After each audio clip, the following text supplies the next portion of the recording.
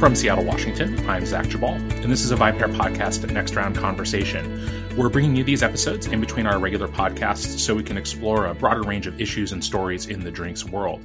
And today I'm speaking with Miles Thomas, who's the founder and owner of Scrappy's Bitters, based right here in Seattle. Miles, how you doing? I'm doing great.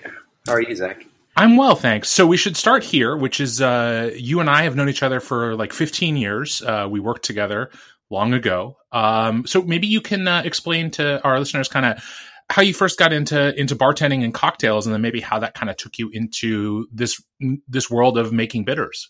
Yeah, totally. So not my very first job, but my second job, I was bussing tables. I had a friend who his dad owned an Italian restaurant, and I really wanted to bus tables. I was working before that at the QFC bagging groceries, and I hated it. I bet. And my pops was like very insistent that I get a job when I was 15. Basically told me I was kicked out if I didn't get a job. So I went right to it. And then, when I got the job bussing tables, I actually really enjoyed it. Well, actually, at first it was really difficult. I was very shy. So kind of just breaking through that took a while. And then eventually I became a server. But before that, at the restaurant I worked at, it was called Salute. It was like a Italian neighborhood joint. Okay. And the bar got really busy at night, and I inadvertently become like a bar back like late at night on the weekends. So I sort of had this like idea of like, oh, being a bartender is super cool.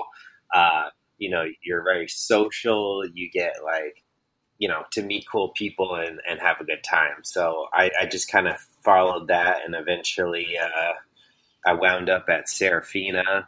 That was kind of that bar gig for me at the time was a little bit over my head. I hadn't quite had the experience or like the know-how to do the job, but Matt and Chris were really good. They took me under their wing and showed me lots of stuff, and I learned a ton while I was there. And Chris was really into making the infusions and all kinds of stuff, and I sort of took that and ran with it.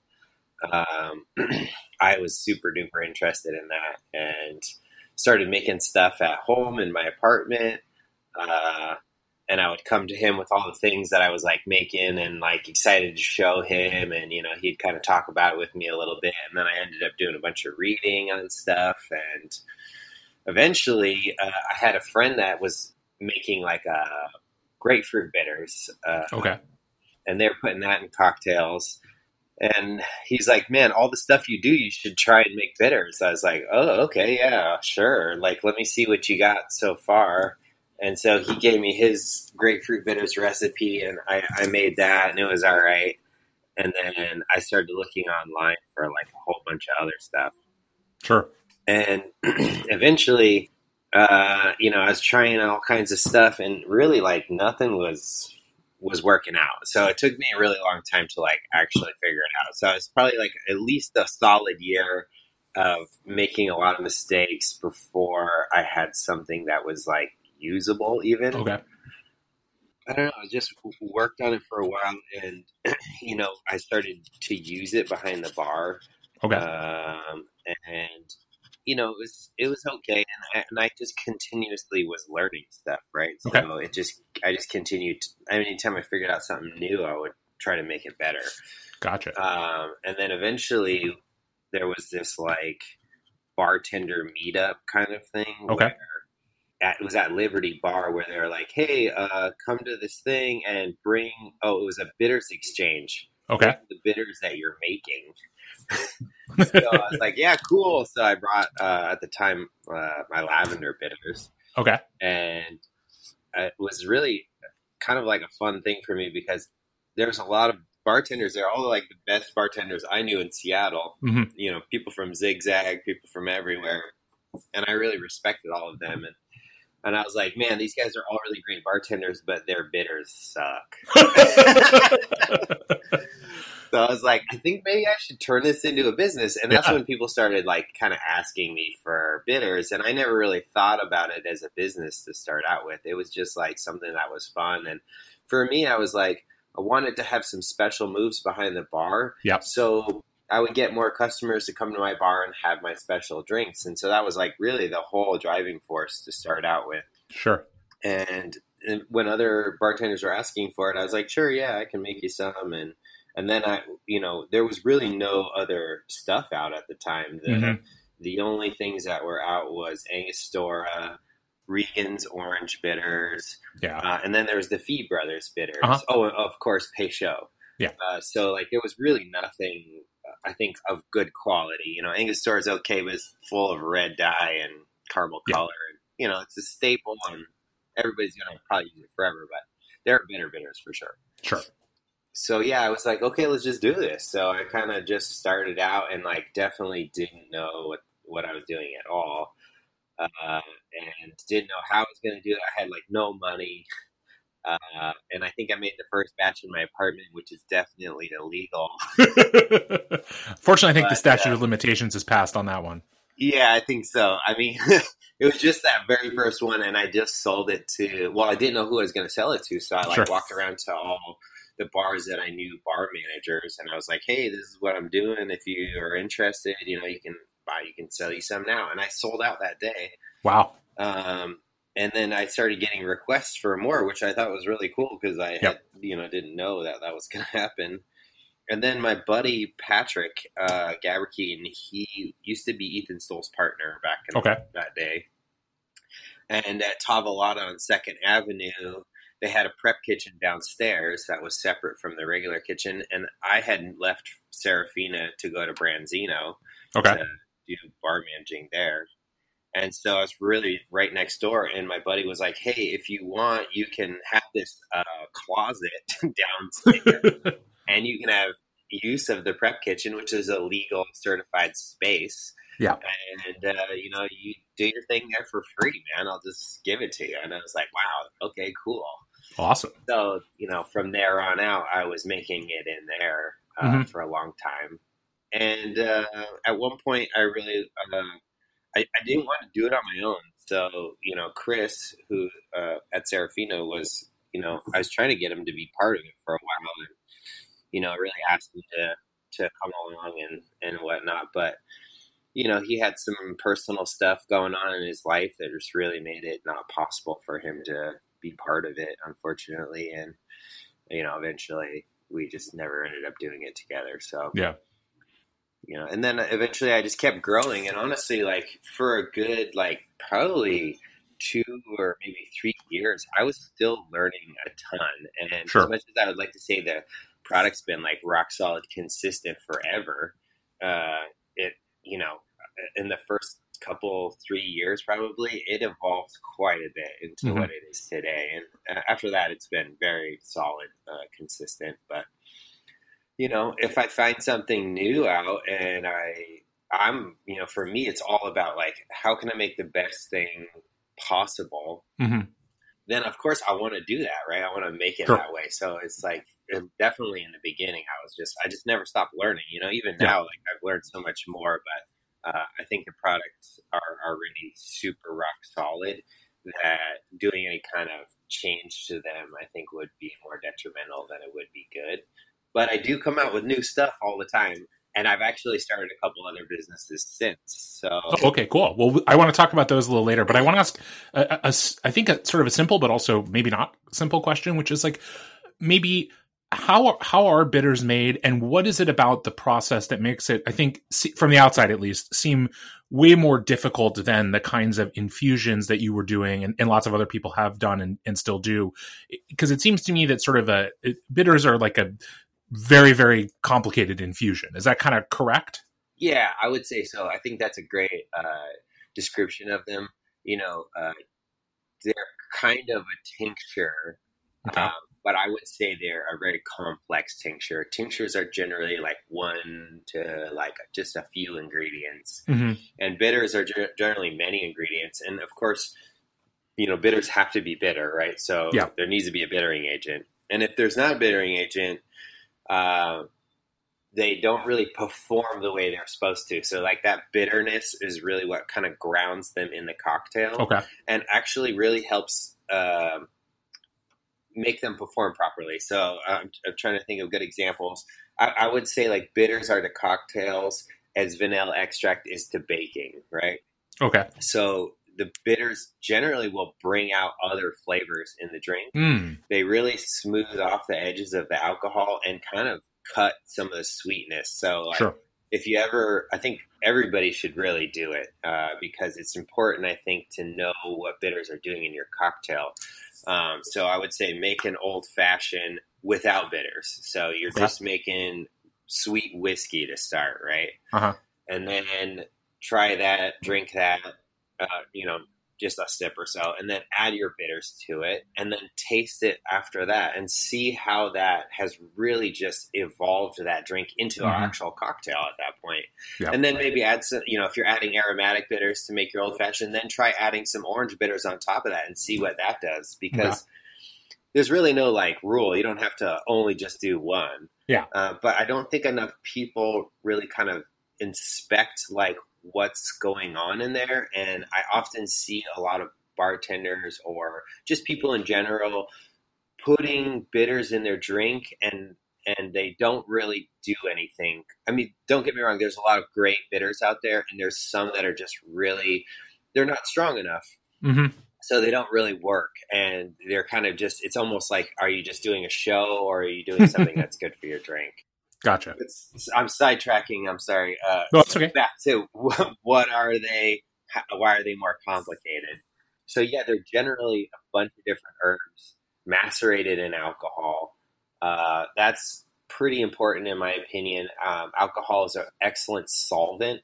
Okay. And it's also edible. And if your bitters are the right alcohol percentage, when you make a cocktail after the dilution, the bitters are higher in alcohol. So if you wanted to float them on top of the drink, you could do that. Oh, okay. But they're generally like fruits, spices, and definitely a bittering agent. So, there's so many different types of bittering agents.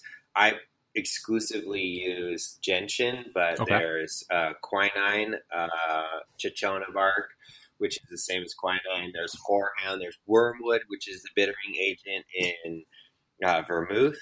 Okay. Funny enough, if you have an Americano, that's kind of like vermouth without wormwood. It's with quinine, and that was because at a certain point, wormwood was not allowed in the U.S. And so, I'm sorry, I'm always all over the board. No, that's okay. You have to reel me in. I want to ask another question though. So when you talk about sort of the maceration of herbs, spices, whatever it is that you are making, is that all one big kind of batch that's macerating, or are you doing these things separately and then blending them? Yeah, good question. So in general, I would say the majority of your ingredients is probably all together, right? Okay. So the thing that's, I think, super counterintuitive with bitters is like the way that they taste on their own and then how they function in a drink could really be two different things. Sure. And it also is sometimes counterintuitive to how you make them. So like making normal infusions is a bit different because it's sort of straightforward, and bitters isn't. And that's just because they need to be way more powerful. Yeah. So the intensity of your bitters, it needs to be super duper strong, because if you think about it, you're just using a few dashes. Yeah. And if it's pleasant on its own and totally like good that way, it's probably not going to stand up in your drink. And I think that's when I see a lot of newer stuff come out, that's generally what they're missing. Sometimes their flavors are great, but they really just don't have the intensity to make it through in the drink. But yes, you macerate the majority of it together, I would say. But depending on what you're trying to do, you could extract different flavors from different things. So if you're macerating everything together, you're sort of more or less doing the same extraction with everything, right? Yeah. And sometimes you need something different from a different herb or a different fruit or what have you. And so you may do that separately and then blend that together. Okay. Something that we've always done is we kind of create some of the major flavors in a sort of tincture form. And this isn't necessarily for the formula, but more of the variation of Okay. the organic material changes from season to season. So this is just for consistency sake. I see. But yeah, I mean, maybe you want your bitterness to be more bitter, so you might extract your bitterness differently. Or maybe you want your fruit to be different, so you're going to extract that differently. And then you're going to bring all your herbs together. There's this sort of saturation point of your liquid, and that kind of depends on how strong your alcohol is. But if you extract things at too high alcohol, you can extract things that aren't desirable. So there's this delicate balance that you're always sort of going on. And are you just using sort of time to do the extraction, or is temperature a part of it as well? So yeah, some of it is just time. And I do use a couple other methods. You know, I'm a little bit tight-lipped about a lot. Oh, that's totally fine. Just because it's proprietary. Of course. You know, when I started, there was like almost no information whatsoever about making bitters. So I had to kind of create a lot of it on my own. So, okay, I want to come back to the chronology here a little bit. So kind of, you know, for people who aren't familiar, sort of the initial time period we were talking about was sort of the late 2000s in terms of getting from, you know, the sort of bartending to bitters making to, you know, maybe making it at scale. Kind of, what were the steps for you going outside of the sort of Seattle area? Because it makes sense to me. Obviously, you know, it was a relatively small and you know, close community. So I totally get going, you know, essentially door to door to bars and being like, hey, look, I made these, try them, buy them. But how did you go beyond Seattle? What were the steps there for you in terms of connecting to, whether it was to you know, distribution or to bars? Like, how did you kind of get Scrappy's out to the masses? Yeah, that's a great question. And I think somewhat unbelievable, honestly. You know, I'm not usually generally one to toot my own horn, but I will, you know, say I do think I make the best bitters in the world. And honestly, I think it was the merit of the quality of bitters that I was making of why they had spread so quickly. And it was literally people just coming to me, somehow hearing about it and asking me if they could buy some. And, you know, at the time, you know, starting out was just really slow. And I think it was around the same speed of the way I grew the company. And I didn't have any, you know, investment or anything like that. So it all had to be organic. I couldn't grow faster than I did because I just didn't have the capital to. Sure. So, you know, just be like a company in Boston. I think Boston Shaker was one of my first outside of the States customers. And, you know, I would obviously sell to stores direct then. And he'd be like, hey, I heard about some bitters that you're making. Can I order some for my store? And I'm like, yeah, of course, definitely. Sure. And it just kind of went like that for the first few years.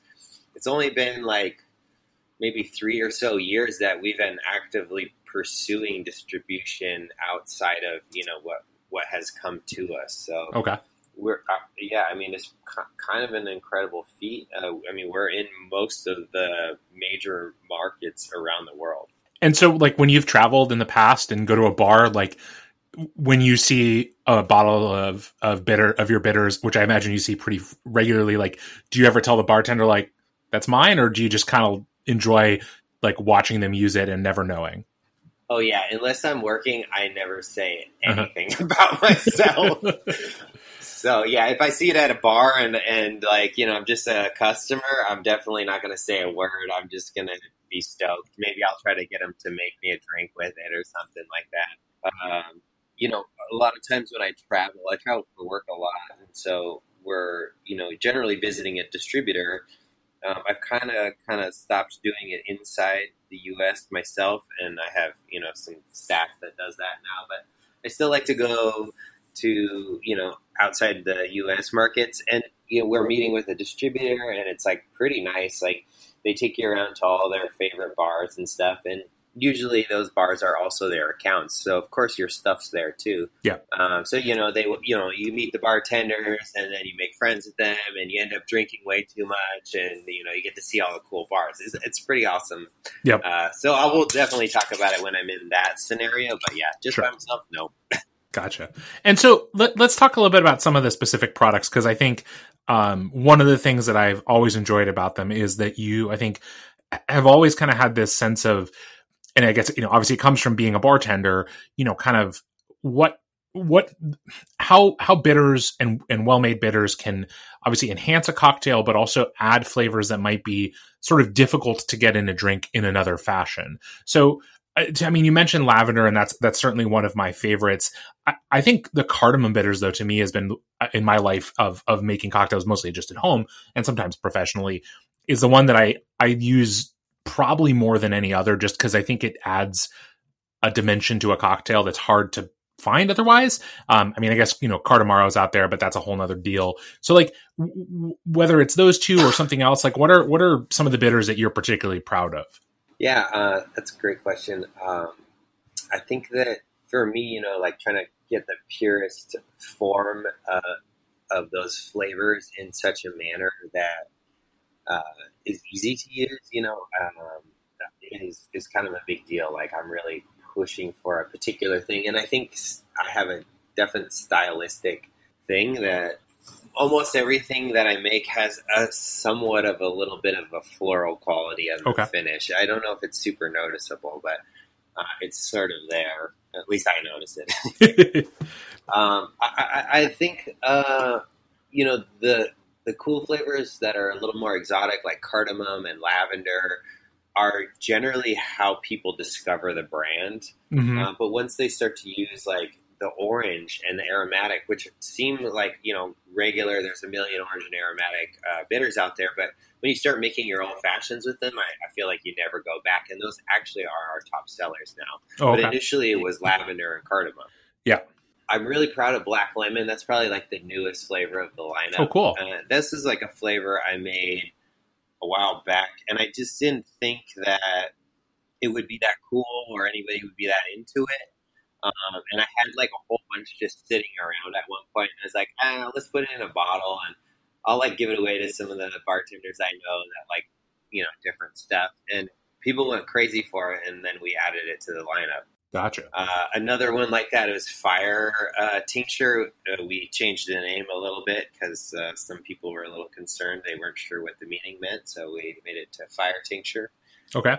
But it's just a habanero extraction. It's got mostly habanero, but there's about 7 or so other peppers in there to just kind of round that flavor out. But I used to make that for myself when I was bartending just as like a spicy additive, and it was because all the spicy cocktails that I had, they just had like hot sauce in them. And I didn't like the vinegar and the kind of muddiness that those hot sauces added. And I just wanted something that was like a clean hotness. Mm-hmm. And I really didn't think anybody would be interested in it. And I kind of did the same thing. I just like put out some, and then it's like, it's maybe number 3 of our top selling products. Wow. And we sell like an enormous amount of it. And speaking of that, so like, what is the approximate scope of whatever unit of measure makes sense? Like how big is Scrappy's these days? That's a good question too. I don't know. I don't look at the numbers all the time, but I think we put out around 500,000 bottles a year. Wow. And that number grows every year. Sure. But I think that was like last year. I think we did about 500,000 bottles. Very cool. It's a fair amount. I'm not certain what everyone else is making. I'm sure that Angostura is a fair amount bigger than us, but I don't think that there's another craft bitters that makes more bitters than we do. And I've definitely never seen as much in the market of another brand than Scrappy's. I do know that Bitter Truth is pretty big in Europe, but they're not really that big here. Fair enough. And as far as, so you mentioned, like the black lemon and the Fire Tincture as ones where you kind of, it interested you and you weren't sure if there was a market for it. Is there anything else that you're playing with that you can talk about that you think might make an appearance down the road? Yeah. So at the moment, I think we have a really solid lineup, and I don't really want to get too wild with it. So there's like 13 flavors, but we do a Seville, which I think is super good. That's a sort of a seasonal one. I think that's still part of the 13. And then I did for our 10-year anniversary, which is a couple of years ago now. We're on like year 13. I did a bergamot bitters, which I was really stoked on. That was just one of those flavors that I've always wanted to do, but it's just never been in the cards because it's so expensive.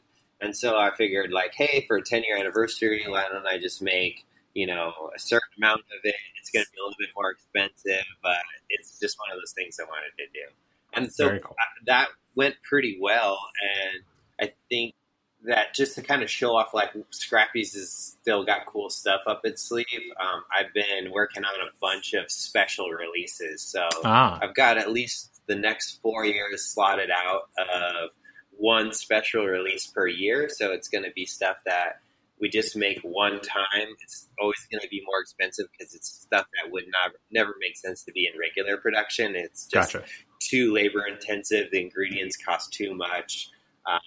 But if you're like really into stuff or you want to collect things or you need the coolest thing ever, get it when you see it. Otherwise, may never get it again. Very cool.